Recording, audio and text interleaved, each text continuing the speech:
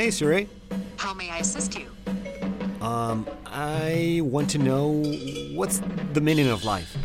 That's easy.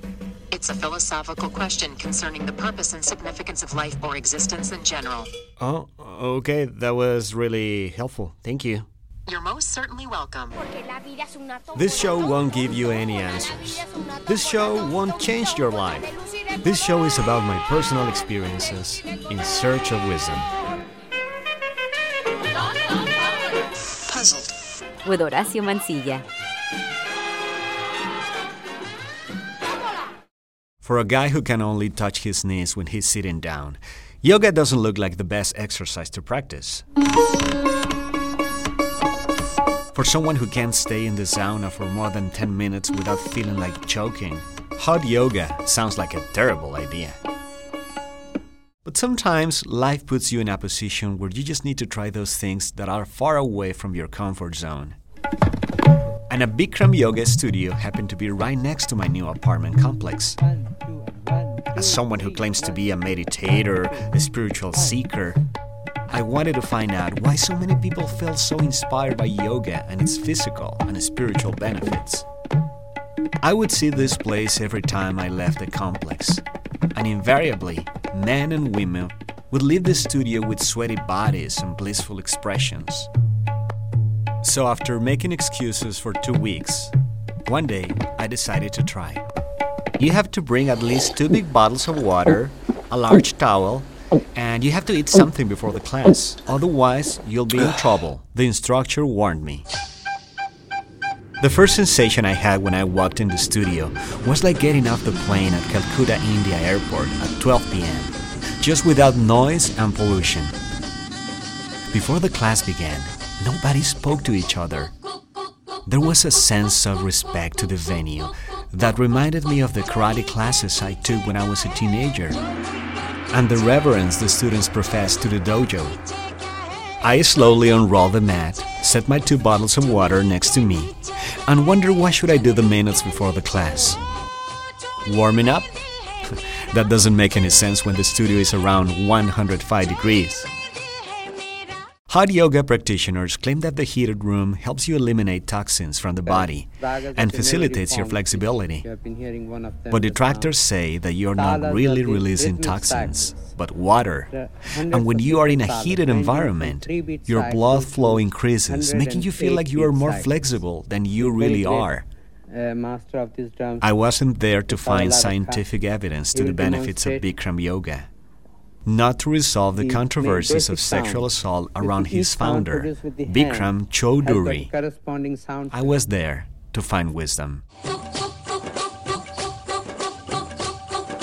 The class lasts 90 minutes, and it's nothing but the sequence of only 26 postures.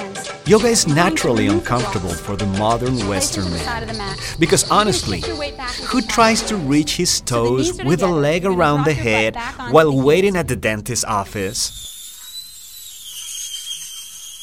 Who tries to touch the knees with the forehead and raise the left leg at the same time while watching a movie? Extend your arms way forward. But that's the magic of yoga, I guess. It's completely uncomfortable.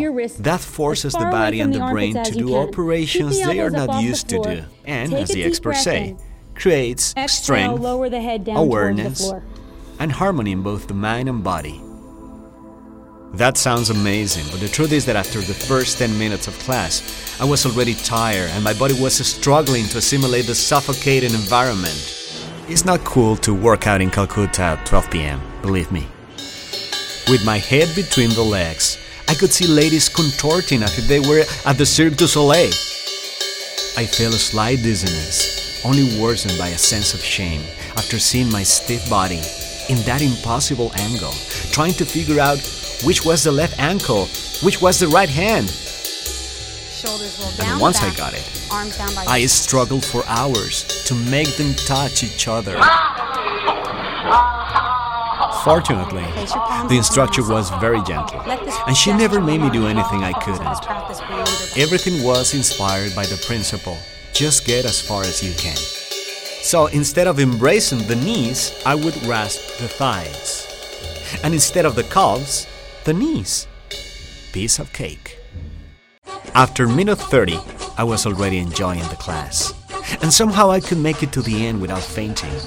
45 minutes later, my body was completely wet. Though it was working as a powerful engine, I felt incredibly light. I was really having fun in Calcutta. Yes, I was a yogini. And that light sensation stayed with me for the rest of the day. At the end of the session, the teacher told me that I had done it really good. Most people can't bear that temperature the first day, she said. And that comment made my day. But I'm not sure if I'm coming back. I'm not even sure if yoga is for me, to be honest. But by doing Bikram that morning, I recovered the pleasure of trying different things. Something so strange and uncomfortable to me. The teacher never said that. That's the truth.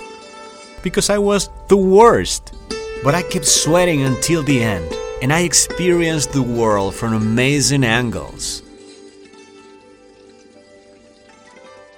Because things look different when you see them from behind your knees.